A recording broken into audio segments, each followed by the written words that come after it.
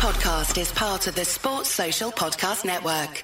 This podcast is part of the Sports Social Podcast Network. This podcast is part of the Sports Social Podcast Network. This podcast is part of the Sports Social Podcast Network. This podcast is part of the Sports Social Podcast Network. This podcast is part of the Sports Social Podcast Network. This podcast is part of the Sports Social Podcast Network. Mobile phone companies say they offer home internet. But if their internet comes from a cell phone network, you should know. It's just phone internet, not home internet. Keep your home up to speed with Cox. Cox internet is faster and has more reliable download speeds than 5G home internet. Cox is the real home internet you're looking for. Based on Cox analysis of Ookla speed test intelligence data Q3 2022 and Cox serviceable areas. Visit cox.com/internet for details.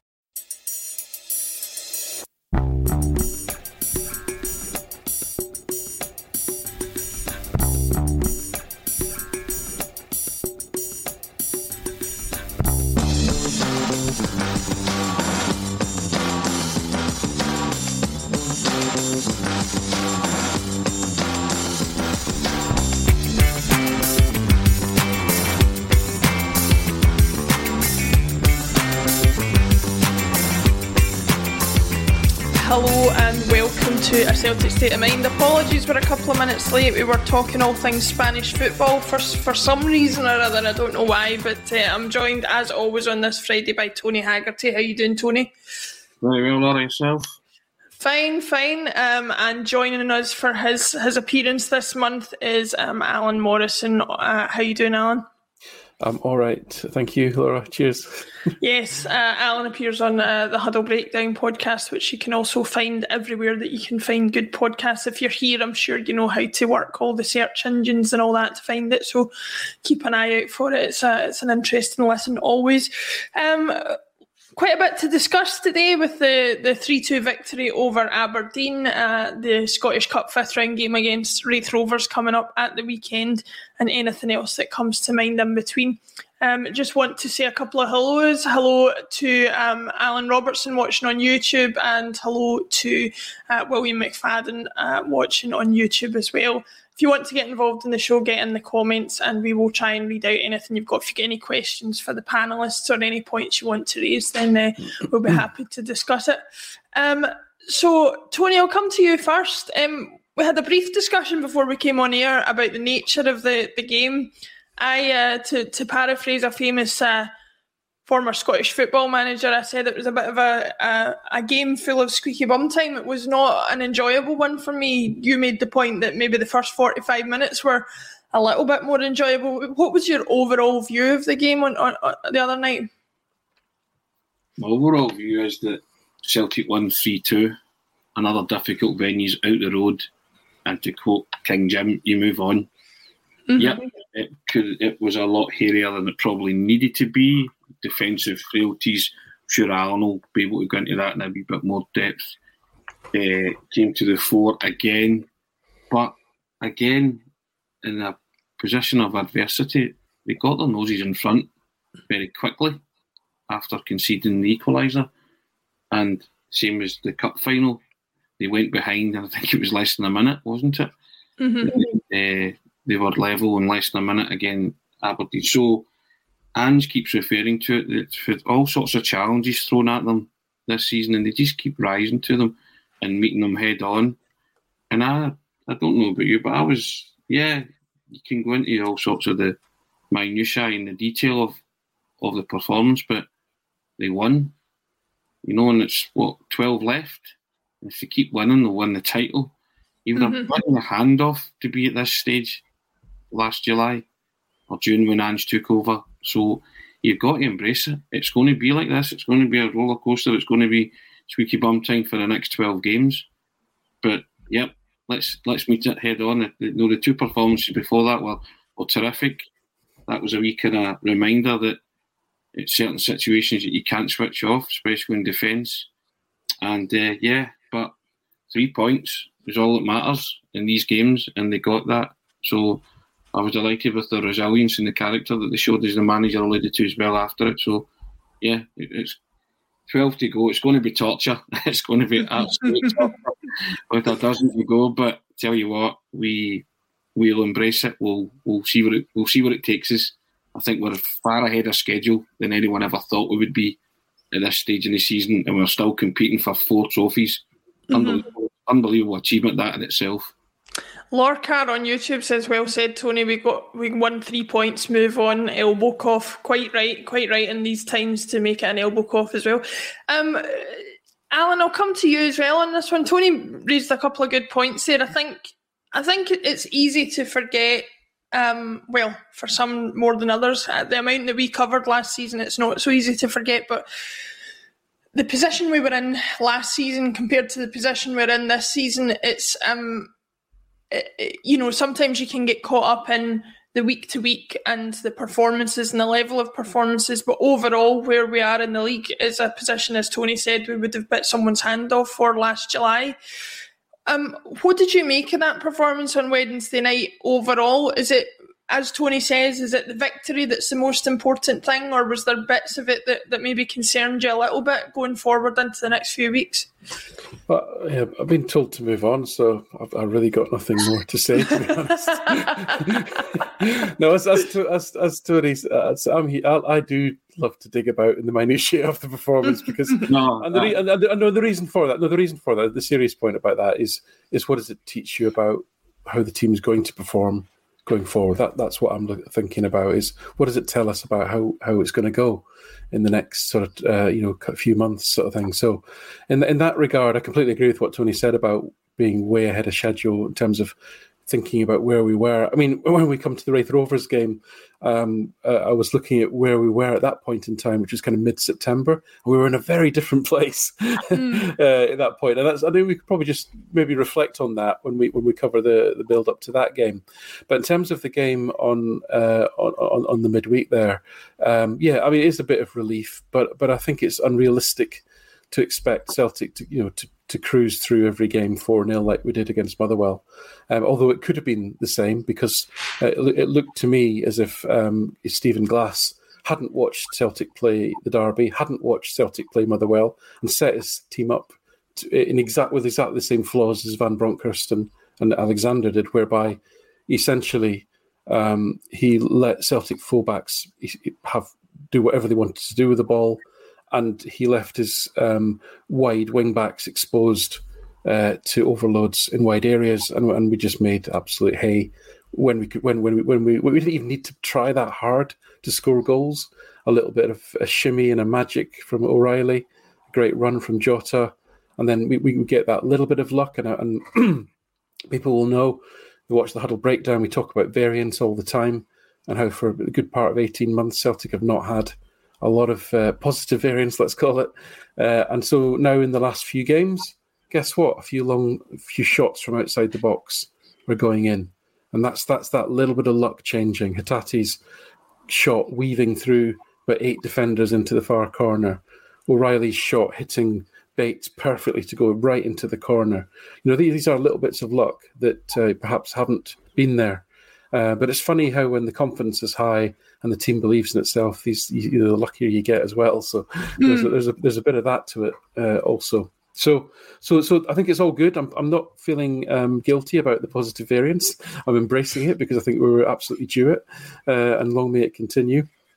And obviously another thing I was pleased about was, before we come to the sort of what were the concerns, was the fact that once again, having got a goal back in front in around about what was it, middle of the 60th, between the 60th and 70th minutes, there was actually very little jeopardy after that.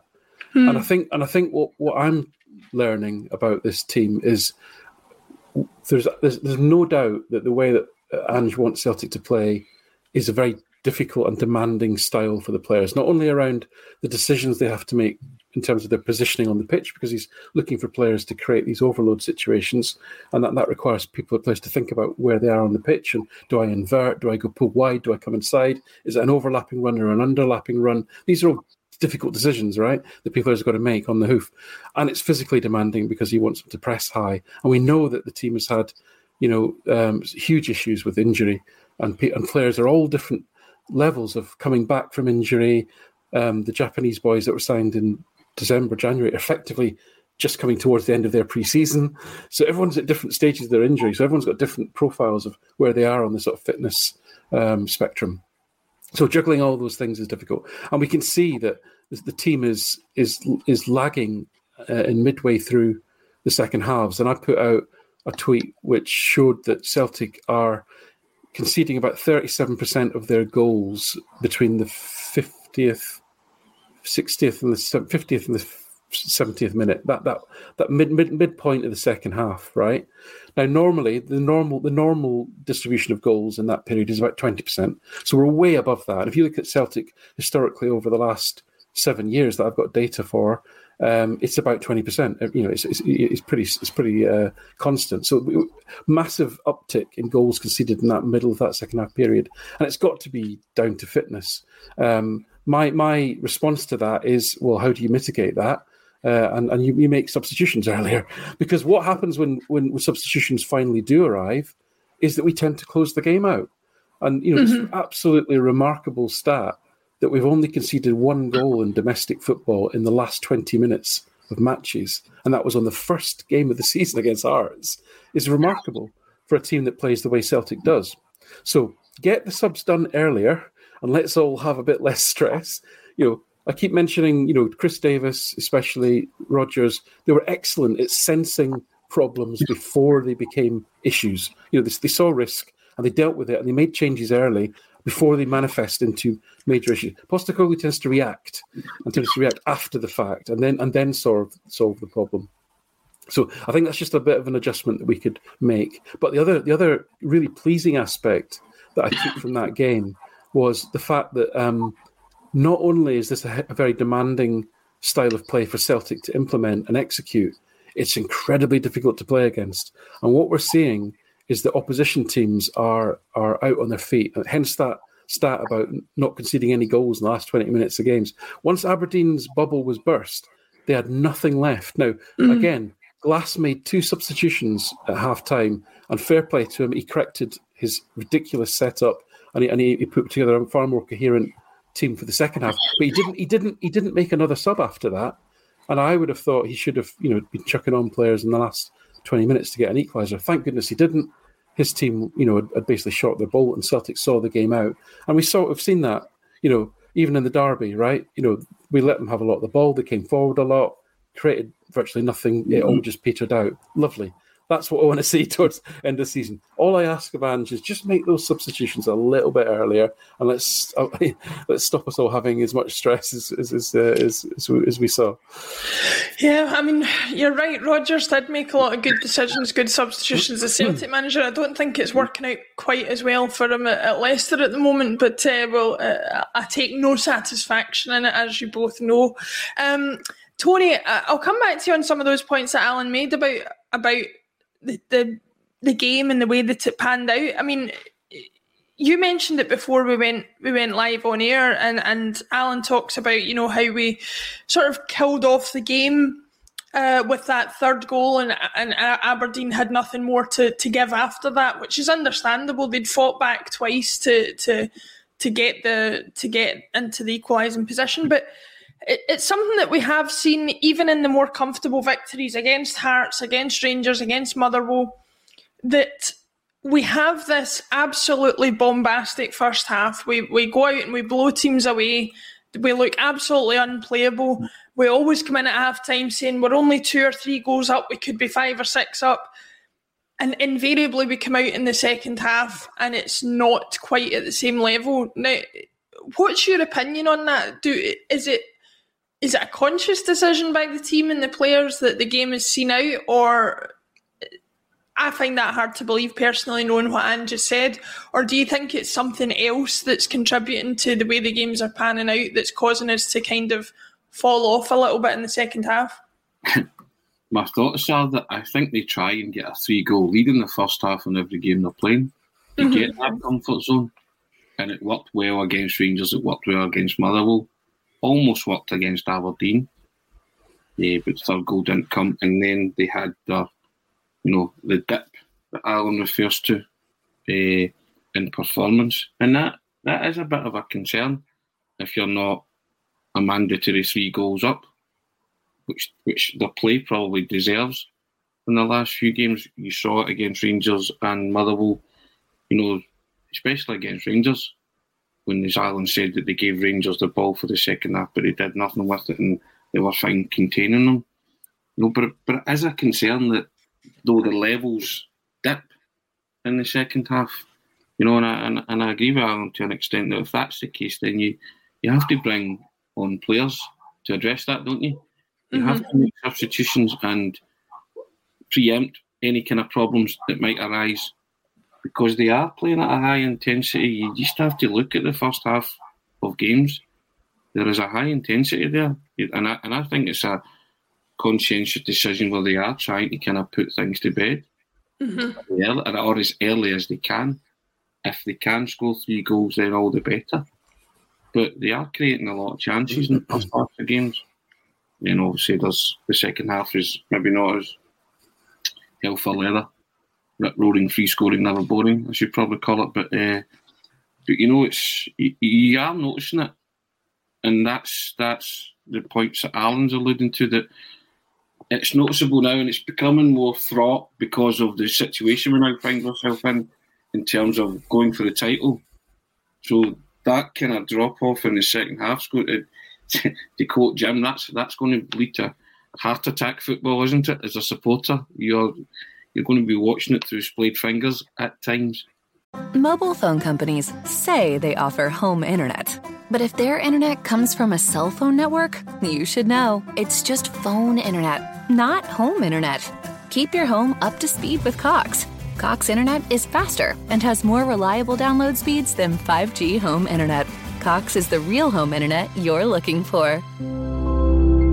Based on Cox analysis of Ookla speed test intelligence data Q3 2022 and Cox serviceable areas, visit cox.com/internet for details.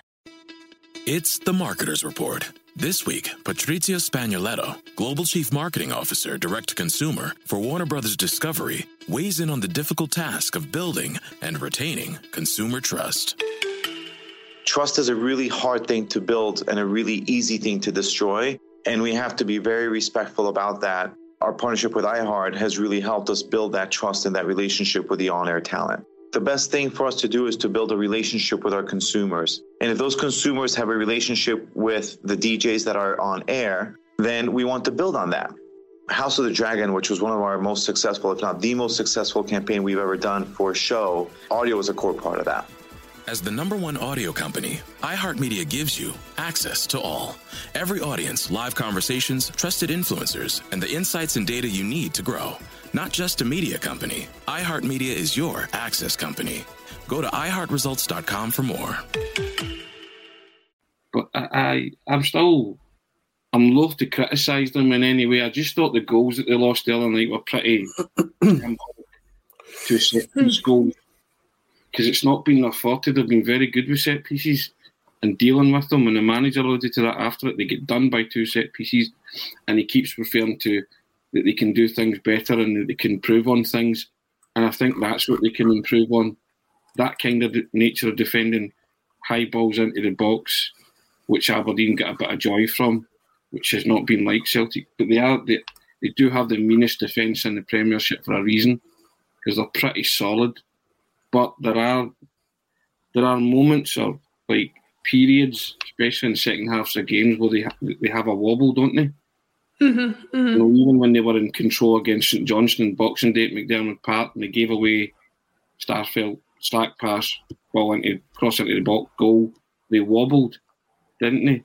And it was just so fortunate that they were going ahead and then got a third, made it easy. But that propensity to wobble is something, I think, as Alan says, when that's happening, you've got to preempt that problem and put on fresher players and combat it if you think it is going to happen. And at this moment in time, as much as they're playing some lovely football first half, getting themselves into commanding leads and commanding positions, it's still there. It's not the full 90 that they're going for at that kind of pace and that kind of level. I know it's hard to keep those levels up, but you are noticing that 60, 70 minutes, there's a kind of tapering off, and depending on what the score is at that point, it can cost you. It nearly cost Celtic the other night.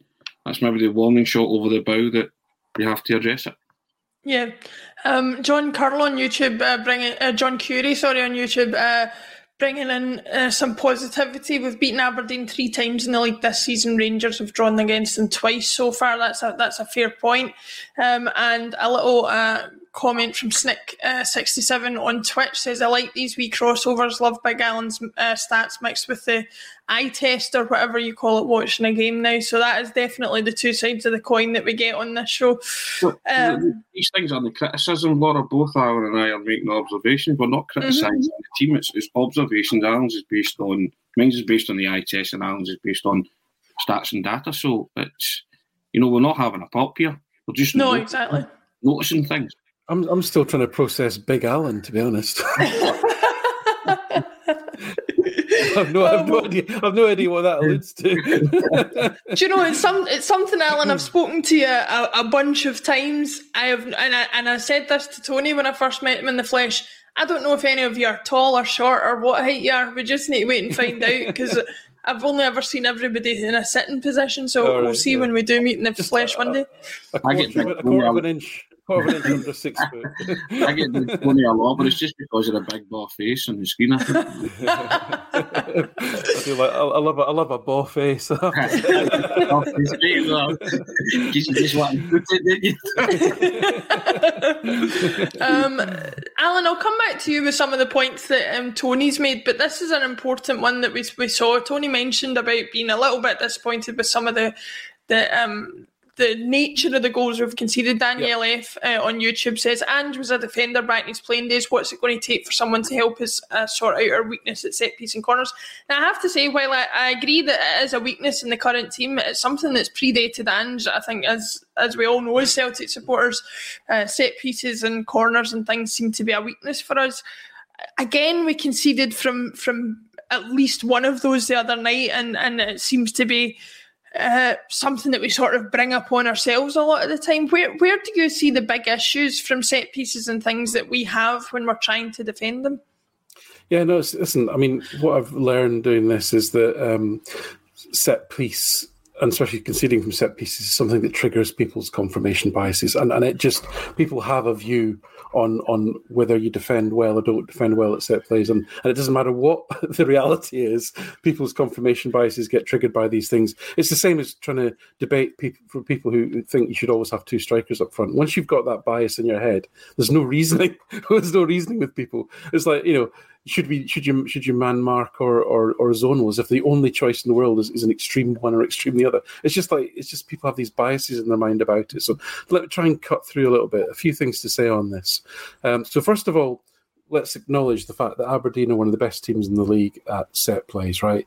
They score a lot of goals from set plays, create a lot of chances from set plays. As we've seen in many games, they're very, very good. They're a big, strong physical team, and they're very good at messing the opposition up.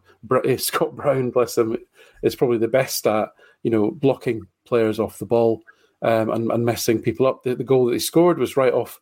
We've seen it. We've seen that exact same set play Celtic executed. Rogic scored a goal from it earlier in the season. So then people go, well, yeah, but what, we should have prepared for it then. It's like, well, there's like a million different ways you can launch a ball into a box, right? So listen, you got to give them a bit of credit. They're a good team at it. They scored 2 goals from it. Okay. Second thing is, we're not a big team, right? And it looks like it's not something that Postecoglou is going to prioritise. He's not going to insist on having, like O'Neill did, a spine of at least 5 players that are big physical units in the side. Okay, so what's going to happen on occasion? Okay, is you're going to get matchups like what happened with the second goal, where Ferguson is matched up to wee Greg Taylor. Now Greg Taylor's not bad in the air for a wee lad. But, occasionally someone who's about half a foot taller than him is going to beat him in the air. It's like, it will happen. And with a good delivery as well. As soon as the ball went in, I thought, oh, fuck. Because I just saw it was like it was just a good quality cross, right? Is that because he's Big Lewis, Al? He is Big Lewis. Big Lewis. Yeah. Lewis Ferguson plays his best football when he's not moving. He's good at jumping from a standing start. He's good at taking penalties, and he's good at falling over when anyone comes near him. Other than that, if it involves moving or any sort of motor skills, he's rubbish. But when you ask him not to move, he's absolutely a great footballer. So listen, there was a mismatch there because because of the players we've got. Starfelt, Taylor, Ralston, who are both decent in the air for wee guys, but they're going to be marking much bigger physical players. So I think sometimes you just got to say they're good at free set pieces, they executed well, and we don't necessarily have built a team to defend these things in terms of just sheer height when it's a good ball. Having said all that, you want to learn from it, you want to improve. Now, what I will say, and I'm going to write something on the Celtic by Numbers site over the weekend on this because it looks like I'll be stuck in this room for another few days isolating. And I've got nothing else better to do. I looked at what is the expected goals that we're conceding from set plays this season, and if you look at the last, I've got data for the last 5 seasons. And it was pretty consistent over the first 3 of those, and then last year it absolutely jumped up. It jumped up to 0.21 expected goals every game that we were giving up from set play. So that's, when I say set play, I mean free kick passes, corner passes, or the play second phase immediately after those passes. So combine all those things together, we were up to 0.21 expected goals against every game from set plays. And we know that last year we were an incoherent mess all across the pitch, okay? So that you want to take that as your benchmark for what really bad looks like, okay? This season, we're 0.11 expected goals against from set plays, which is almost half last season and is lower than any season since I've got records for. So that, to me, supports Postecoglou's assertion that what he said after the game, that this is something that surprised him, it's something that we've been improving on, but we didn't get it right that night. So what I would say is, in summary, for all that, is that it was a bad night against an opponent for which this is a particular strength, but I don't think it's a systemic issue. Strangelove the Doctor seems to agree with you, says Aberdeen's main weapon is set pieces. He doesn't think they've scored from open play for months now. It's a concern because, like Alan says, confirmation bias comes into it just because set pieces are so recognisable as a weakness when they are a weakness. Having said that, I think there is something to be said for Celtic kind of trying to be a bit more careful not to give these away because they are, you might only give away a few a game, but if of those few a game you end up conceding a high proportion of those as goals, then it becomes a problem. Tony, to look more at the positives in the game before we move on to obviously the Raith Rovers match for the second half of the show, who were your standout performers in terms of individuals? Who did you really see brought a lot to the game and allowed us to push on to the finish for the victory? First and foremost, I'm just delighted that Alan used the words incoherent mess and he never aimed it at me. It's early days. Bill Grouch March says early yet, you know what I mean?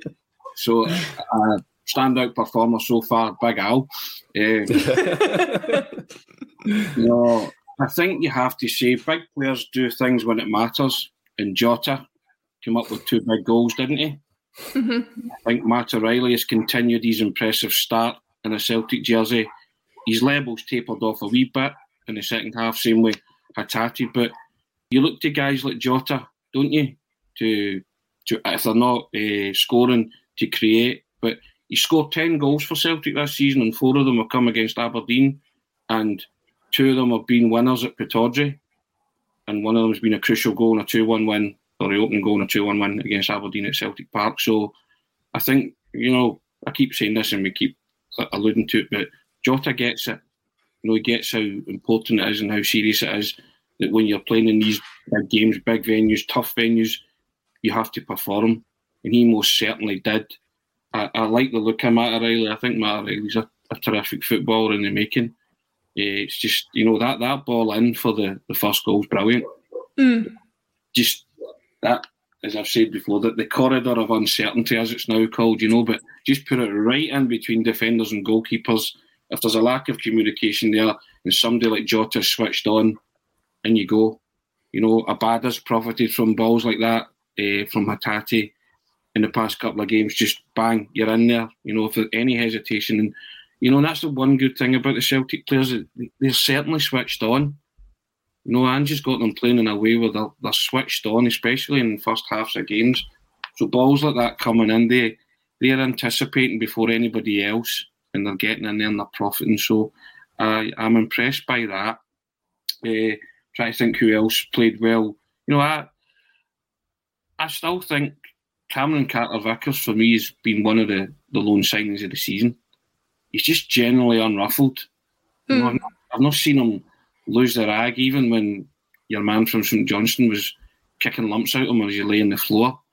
A big guy like that gets up and starts swinging. Normally, you would think he just keeps his composure. He just really looks the part. And I'd love to see Celtic sign him on a permanent deal at the end of the season. Again, another one who gets it, and his consistency levels have been terrific.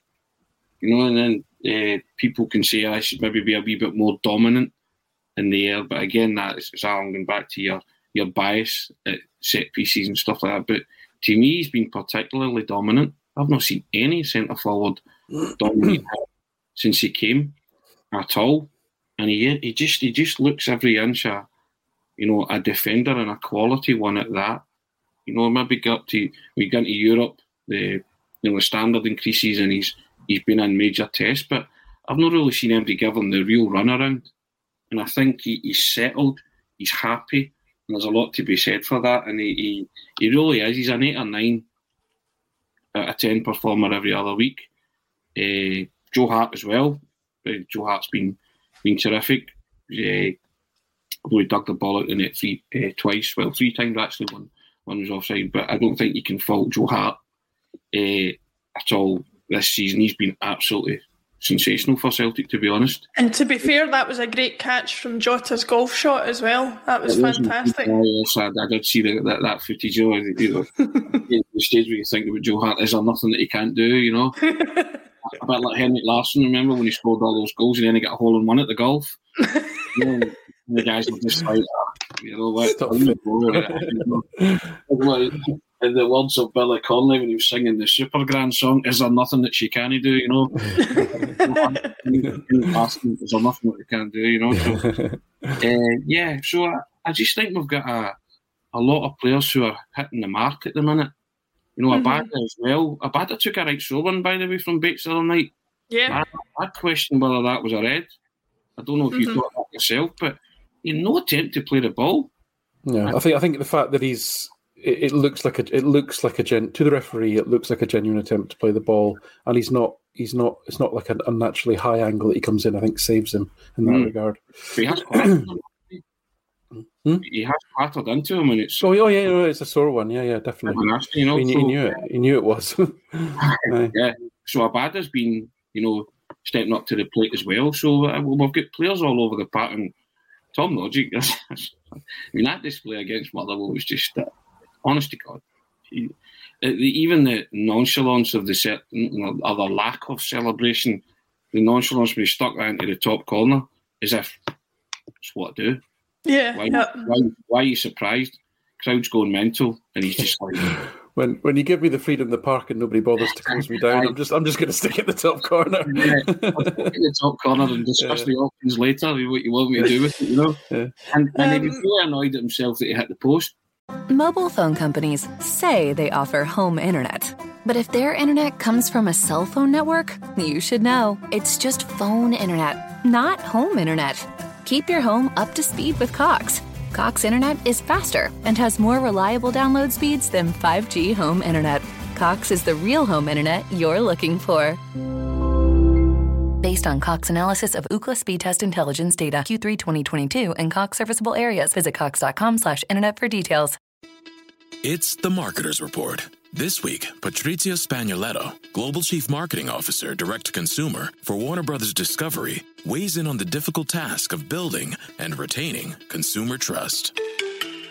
Trust is a really hard thing to build and a really easy thing to destroy. And we have to be very respectful about that. Our partnership with iHeart has really helped us build that trust and that relationship with the on-air talent. The best thing for us to do is to build a relationship with our consumers. And if those consumers have a relationship with the DJs that are on air, then we want to build on that. House of the Dragon, which was one of our most successful, if not the most successful campaign we've ever done for a show, audio is a core part of that. As the #1 audio company, iHeartMedia gives you access to all.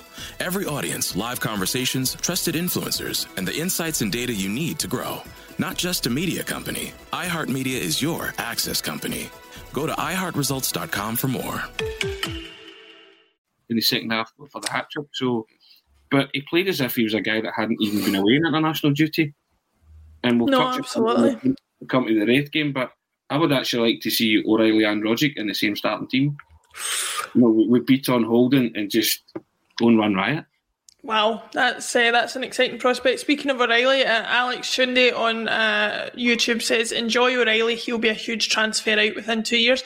My fear is that might be the case with more than just O'Reilly, but we will enjoy him while he's here.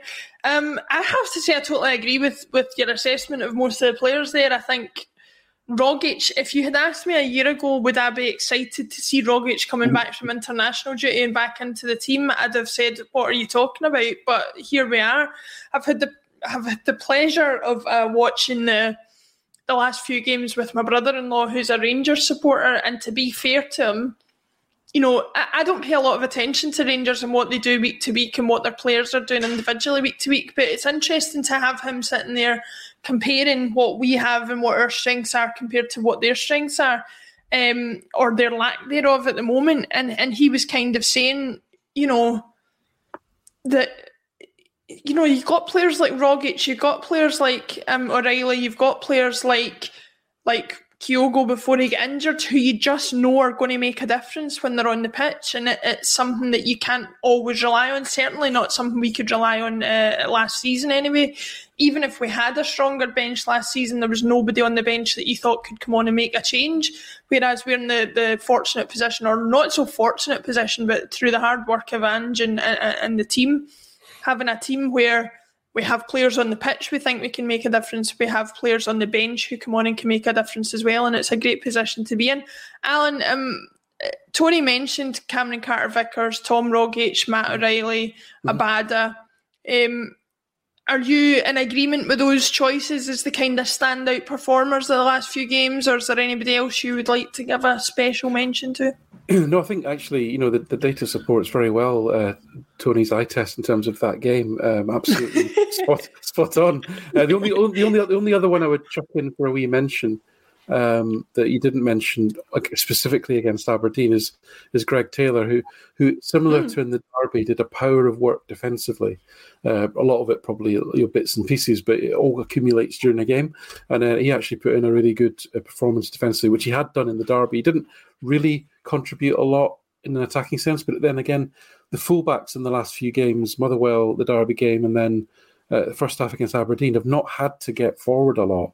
They've just been there to get the ball through the lines, and they've been given ample time to do that and then defend when they've had to. So, I would definitely shout out to Taylor. But otherwise, what you said about Carter-Vickers, I can't really add too much to. I mean, his numbers are fantastic. He's right up there with the best centre-backs we've had since I've captured the data.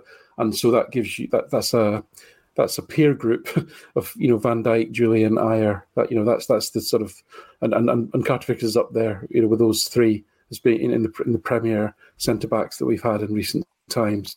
Absolutely, and the fact is that every single game he's just so consistent. He's a little bit of the antithesis to Starfelt in the sense that everything Carter-Vickers does is understated, unflustered, with an economy of effort and movement, as opposed to Starfelt, who literally falls over trying to pass the ball. He's just a complete contrast in physical styles, really. But anyway, don't want to go down that rabbit hole. Otherwise, in terms of the team hitting form, O'Reilly to me is just an absolute dream of a footballer. Is if you look at the little things the little touches, his ability to control difficult balls under huge pressure, which is very sort of Roderick-esque, I suppose. But the thing that he perhaps does that people may not have picked up upon because it's very understated is his defensive work. Because he doesn't run around the pitch flying into people like Ryan Christie used to do. He nicks the ball from people because his anticipation is so good. He sees the body angle of the opponent. He sees where the ball is, and his brain works so quickly. He can just nick the ball without really seeming like he's tackled anyone, and he sort of burgles it. And it's not particularly obvious. Doesn't particularly stand out. It's like a crunching tackle that the fans love. But he does that a lot, and his defensive actions are much more higher volume than you'd think they were. So in that sense, he's shaping up, as is Hatate, to be that sort of perfect number 8, where you want creativity, you want goal threat, you want defensive actions, right? You want that whole and that box to box ability as well. So, but in terms of his technical skills, I'm going to resist doing what I did on the Huddle breakdown yesterday of talking about his Dalglish-esque bottom as well. I'll not repeat my Al Pacino impression, but he's got that. He's got that going for him. He's a huge ass. He's got this big ass. He's got this big ass, right? It's just like Kenny Dalglish, as I said. So I love it because I just love Matt O'Reilly, and I don't normally go overboard about players that haven't played like at least 900 minutes, but I'm going to make an exception for this kid. I think he's really special. No, nobody used the gluteus maximus like Kenny Dalglish, did they? Nobody, and nobody I've seen in world football before. I'll give you one now. I obviously didn't see Kenny Dalglish in his prime, but I tell you, John McGinn can back it up. John McGinn is the nearest. Yeah. Maybe that I've seen that he uses that part of his anatomy to shield the football well, but I agree with Alan about O'Reilly. It's the deft touches, isn't it, Alan, and the guile that he possesses, just as you say, the things that go unnoticed, but just even the wee shunts and the wee layoff to people get shot. The winning goal, the ball broke to him in central midfield, and he was kind of side on, and without even breaking stride, he just passed this diagonal ball. I think it was Taylor. It went through the eye of a needle, took out about 3 Aberdeen players, and kept the move going. It was just a beautiful, skillful. On a bobbly pitch on a windy night, it was just brilliant. Yeah, and you see your bias kicks in with Taylor, because most people will remember Taylor for being beat by Big Lewis for the header the other night. They wouldn't have watched or noticed anything else, because that'll have clouded their judgment about his performance. No, he did a power of work. And that's defensively. I thought he was terrific against Rangers in Motherwell. Oh yeah, he was. Yeah. It was his pass that set up the opening goal against Motherwell. The one Hatate, and it's just opened the whole. Yeah, whole out, those kind of moments, So yeah, agree. No, I think I've got to come in here and say both of you know, and certainly everybody watching the show know. I'm probably one of Greg Taylor's biggest critics. I think personally still believe that in terms of the quality that we've managed to bring in under Ange and the quality that we have in the squad now, he still remains one of the weaker links who I think in time will be replaced. But I can't disagree. I think his performances these last stretch of 4 or 5 matches in particular have been outstanding. Some of his best in a Celtic shirt, I would say, particularly against Rangers. I thought he was really excellent. And I think it's a sign of a good professional that he is able to raise his game to match those around him. Perhaps he hasn't been challenged enough by previous management, previous players around him, and he's needed that little bit extra sort of motivation or inspiration from those around him to raise his game, and he's certainly doing that. Sorry, Alan, on you go. Sorry, Laura. No, just on Taylor. I think we can simultaneously agree, which is acknowledge the fact he's playing absolutely brilliantly at the moment, and make the point that I suspect he's not the long-term solution to that. And the reason I say that is you've got to absolutely love the kid's attitude, right? In fact, even when he wasn't playing well, I see a player that wants to improve and wants to be the best footballer he can be. I've always thought that about Greg Taylor. But there's just some imponderable physical limitations that he has. You cannot You're not going to improve. You're not going to make him super fast. He's not going to be particularly, quick enough to play in this system. He's not going to have the technical ability that you need to play as a fullback in this system, and he's not going to compensate by having enormously athletic attributes. So, to me, you're never going to resolve those things. But what you can say is that the kid is improving, and he absolutely has a fantastic attitude. So, I like him. I like him a lot, while still thinking he's not the answer in the long term. Yeah, I think you could probably apply the same to Anthony Ralston. Exactly. You have a player there who I think even he would admit is technically limited, but look at the difference in attitude that Celtic fans have towards him, just because they see a player who is trying his best to make the most of the abilities that he has, and is certainly a better footballer than many of us criticising him would be. So yeah, I think there's a point to be made there. I credit the manager for that, Laura. That's tremendous man management to get those two players to play possibly above what their ability level was showed, but he's clearly taken them aside and he's put faith in them, and they put their faith in him and say, okay, whenever I go into that park, I'll perform for you. So I can't underemphasise the role of the manager in that, to be honest. I mean, he really has got a group of guys who are playing for him, in every position. So long may that continue. Yeah, I think we've seen enough of that, especially towards the end of Neil Lennon's reign. Some of the stuff he was saying in public, some of the stuff other players were saying in public, regardless of who was right or wrong, there was definitely a disconnect there between manager and player, and there's anything but that with Ange. They are running through brick walls for him, as any team who believes in what their manager is saying would do, and long may it continue, because as we all know, there's certain managers. Jose Mourinho is one that springs to mind. He relies on players being willing to run through brick walls for him, and the minute that stops is when the success sort of dwindles away, or when he stops being able to get that out of players is when his career takes a downward trajectory, which I think has happened in the case of a lot of great managers, but hopefully for Ange that doesn't happen for a long time. I'd run through that wooden wardrobe for Ange. You know what I mean? That's like that would be. I'd run through my lunch for Ange.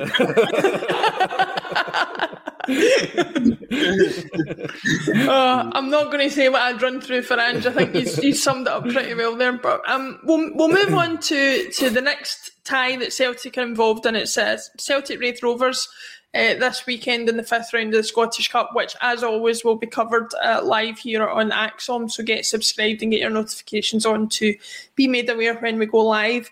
Ryan Kelly pretty much brings up the question that we're going to ask. I'd play a good mix of regular and probably some second choice players for Raith on Sunday, as long as it's a strong enough team to win the game.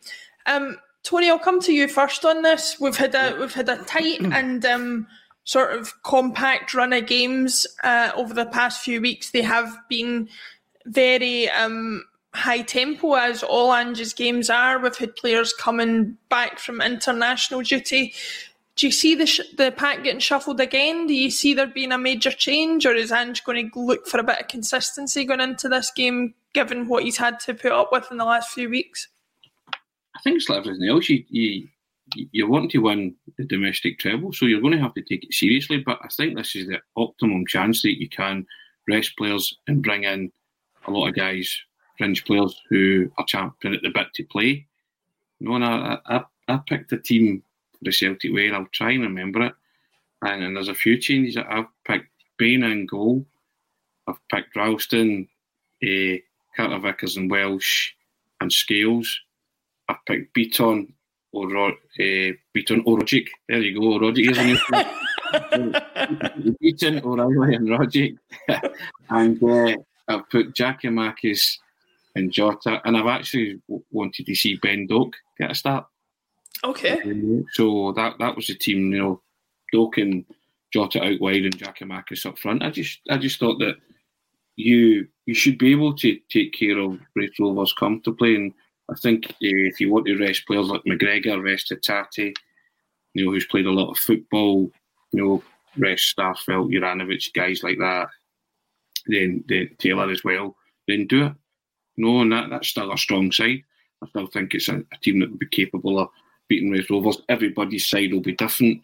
They'll pick a different 11, but when you're asked to nail your colour to the mast and pick an 11, then that's what come up. But I think the Ben Doak one, interesting to me. I'd like to see a little bit more of the boy, and I think if you set him out with Giakoumakis and Jota, you could feel, confident that they could maybe talk him through it and help him through it and stuff. And with the midfielders, when I'm making up names of players, you know what I mean? So that's wonderful. But yeah, I'd like to say that as a start, I just want to see Roderick and O'Reilly play together. I think that'd be very creative, and I think that would help somebody like Ben Doak, because I think they could utilise his pace by playing that kind of deft and guile through ball to him. And the romance of the cup and all that, 16-year-old boy, go and write some headlines. That's the way I would approach it. That's what I would do if I was Ange. I can never second guess him. A couple of things I've been asked to get the name the team, and I've got it spot on, but I just put that down to luck. I was woefully wrong against Alloa, but nobody would have picked that team against Alloa. So, I'll ask Alan about the Ben Doak thing in a second, but I wanted to come back to you on another selection that you made there, Tony, before I do that. Stephen Welsh at the back, this is a perfect opportunity for him to come in. Do you think he's got grounds to be a little bit frustrated at the fact he's not had more opportunities so far this season? I mean, we've touched on, that perhaps Starfelt remains a little bit of a weak link, even though I have to say his performances have improved greatly since the start of the season. Do you think Stephen Welsh might be sitting there thinking he deserved a bit more of an opportunity, or do you think there's time for that to come? Cameron Carter-Vickers and Carol Starfelt are the best defence in the Scottish Premiership. Conceded the least amount of goals. And again, your bias kicks in, as Alan keeps saying about the likes of Starfelt. Yeah, he looks cumbersome and he trips over sometimes, but see, he's a defender. I think he can defend. He's pretty rugged. And I think he's taken the lead off Cameron Carter-Vickers, because the two of them have dovetailed quite nicely recently. And not really looked under any real pressure. So, Carol Starfelt is coming onto a game for me. I was maybe vocal, not so much criticising, but I just thought he could maybe do a bit more or be a bit more rugged.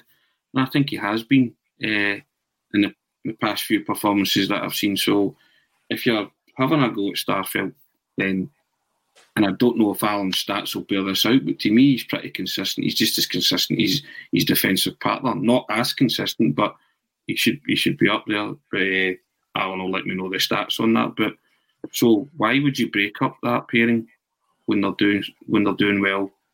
Welsh is just one of those guys. Yeah, it's unfortunate, but it's his time will come. He's got youth on his side, but again, you throw into the mix as well. I think Saturday's an ideal time to get Julian some game time too. I don't. I wouldn't want to start him because I wouldn't want that burden of pressure on him. But I think if you can give him a half or at least 35, 40 minutes, then just to get him used to kicking the ball about on the grass again in that kind of match situation, I think all these things will be in the manager's mind. Yeah, I think that's a fair point. AGSC Tech says Starfelt's being compared against Van Dijk and Denier, who are both world-class centre-backs. Starfelt doesn't need to be world-class, he just needs to be good. I think I made a similar point a few weeks ago. I think sometimes I feel as though a centre-back just needs to do his job to the point where you don't even notice him, and that's a good centre-back to me, and I think Starfelt for a lot of the time has done that. So he's certainly coming on to a game, and that's all fair points. Alan, I'll come to you. What kind of team do you see as fielding against Raith Rovers? Is this an opportunity for Ange to rest players, or is this an opportunity for him to keep the consistency of selection and keep the winning habit that people like to talk about so often? Oh, Alan, I think you're muted. Sorry, because I've been coughing away here. Listen, this is the opportunity to get game time into the legs of players that need it whilst keeping momentum and having a good enough team on the pitch to win the game. That's to me, would be the the kind of mindset, the mission statement for this game. I mean, Raith Rovers are not in a good place, right? I don't mean Fife. I mean, they went on a great run. I think they were like 13 games undefeated up to the beginning of middle of December, and they've gone 9 league games without a win. In fact, their only win in that period was against Banks O'Dea, not Darren O'Dea, Banks O'Dea in the Scottish Cup. It's been their only victory since a win against Kilmarnock on the 11th of December. So this is not a team in good form. When we played them in the League Cup back in September, they did the park the bus thing. It was a very low block, a 4 and a 5 and a lone striker, and they just sat in. And there's no reason to think that they're going to do any different this time. So what that says to me is that a player like, for example, James McCarthy, who did play in that game, is utterly redundant. It's just a waste of a shirt. So you need to put a little bit more attacking threat on the pitch. So having said all that, I agree that Bain needs to play on the basis that you might need to call on him at any time. So he needs a bit of game time. Ralston is likely to be the only sort of fit right back, so he plays. I would actually go with Welsh and Julian because again, you're gonna need Welsh at some point, and he needs some games. Julian, I can't see another gap in the calendar when he's ever going to be able to start a game. They're going to be playing a very low block. For him, it's going to be about mainly recovering balls, and then moving it forward, and then some set piece threat. It should be a good game to get him back in the saddle in that regard. At left back, Taylor's put in a hell of a shift in hard games recently, so I'd bring Scales in. I'd have Bitton as the sitting player, and then the two I'd bring Rogic back in because he didn't play much the other night, and I'd keep Hatate in because Hatate hasn't played 90 minutes yet, and is essentially, as I keep saying, if you think about it logically, he's coming to the end of his pre-season. He stopped playing at the beginning of December. We're now sort of halfway through January. He should be just getting up to peak fitness for the rest of the season. So I'd get 90 minutes into Hatate's legs. And then on the right, I would put Forrest in because Forrest desperately needs, to get minutes into his legs as well. I would play Giacomakis and I would play Maeda on the left for the same reasons I'd play Hatate. Maeda's not played that many minutes for Celtic. He's flown halfway around the world. He's essentially coming to the end of his pre-season. He could do with another good 90 minutes in his belt. So that would be my team and the reason for it. That's an interesting one.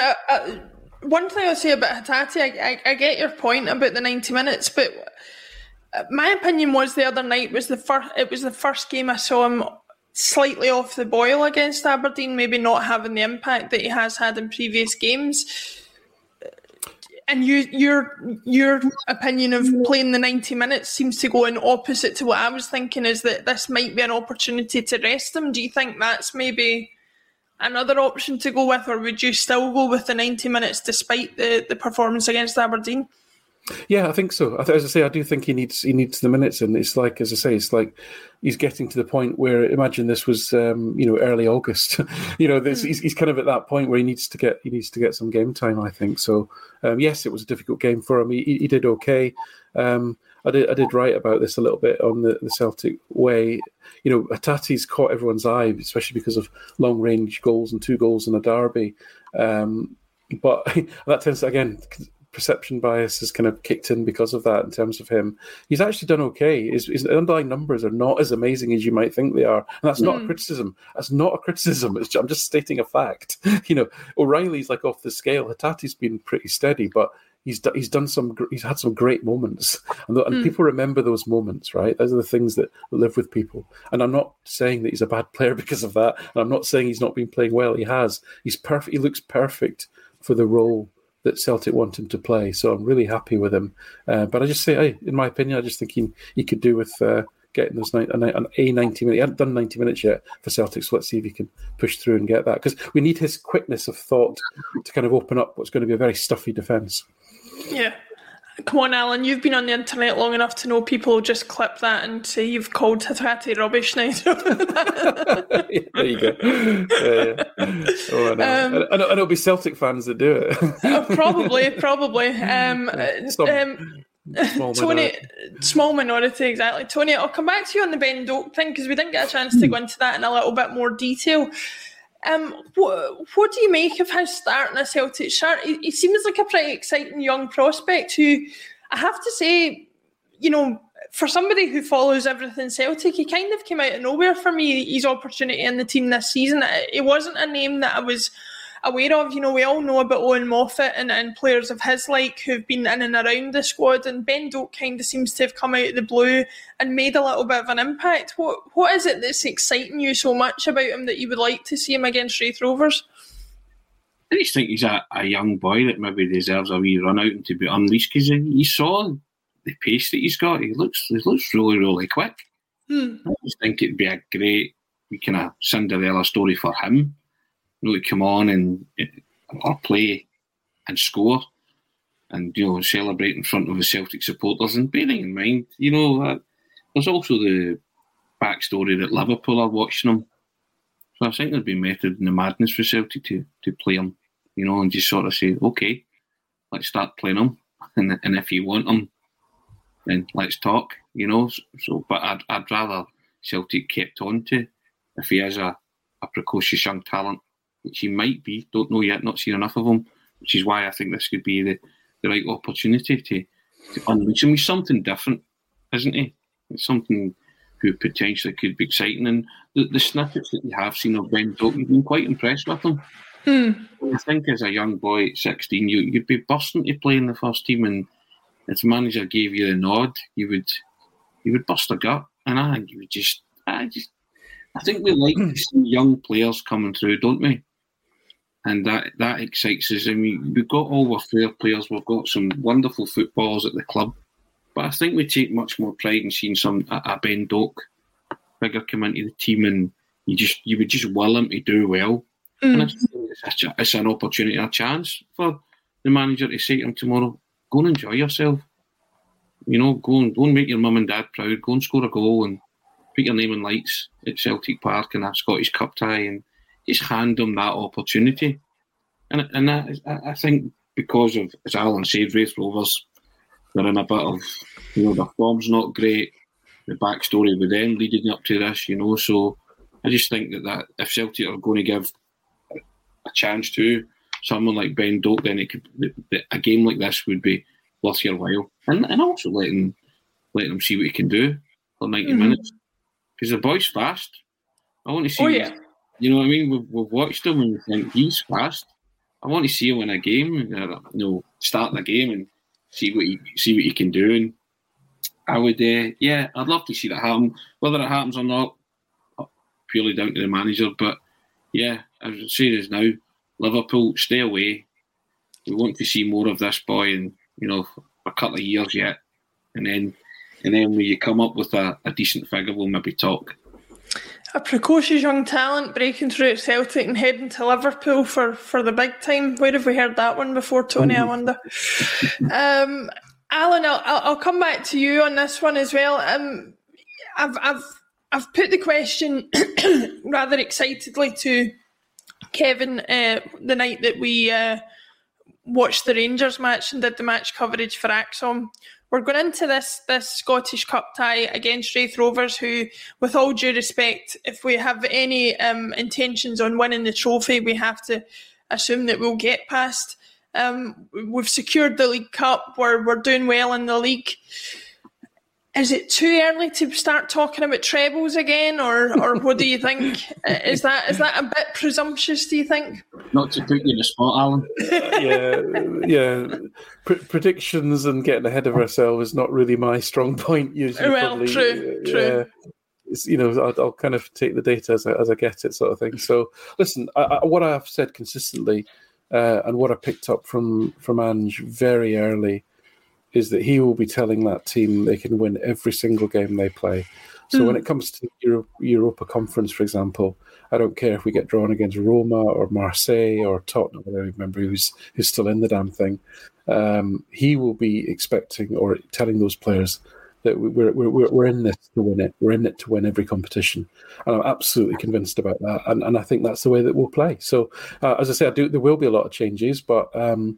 it's a big squad and people need game time, and but the attitude will be we're going to win. We're going to win. There's none of this.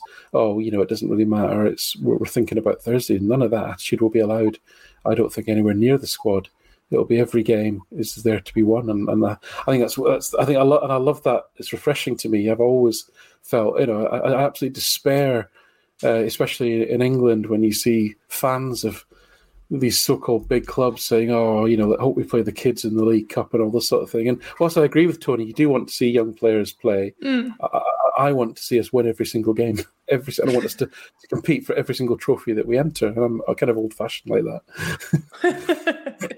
Well, thanks very much for both of your time today. Thanks to everybody in the chat. Don't forget, we are back for the match coverage this weekend against Raith Rovers. As always, you can find Tony doing what he does best, writing what he wrote on the Celtic Way. You can subscribe to that. They've been sponsors of the channel previously, and you can see his output there. You can follow Alan at Celtic by Numbers on Twitter, where he shares a lot of his stats, and you can catch him on the Huddle Breakdown podcast, which, Alan, I have to say, took on a little bit of a different meaning last season. I think the Huddle Breakdown compared to what the meaning of the name is this season, but it's a lot more positive than the connotations than I think it was last season. But it's a great show for anybody who's interested in the stats side of the game. Thanks, Tony. Thanks, Alan. Thanks, everybody, for watching. We will see you again very soon on A Celtic State of Mind.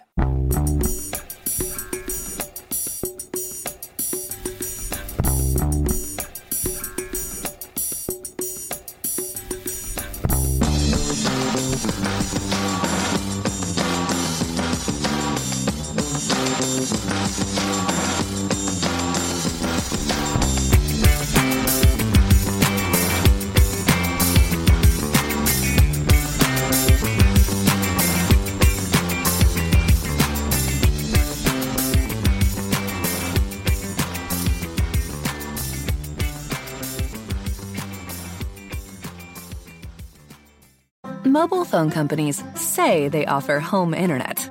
But if their internet comes from a cell phone network, you should know. It's just phone internet, not home internet. Keep your home up to speed with Cox. Cox internet is faster and has more reliable download speeds than 5G home internet. Cox is the real home internet you're looking for.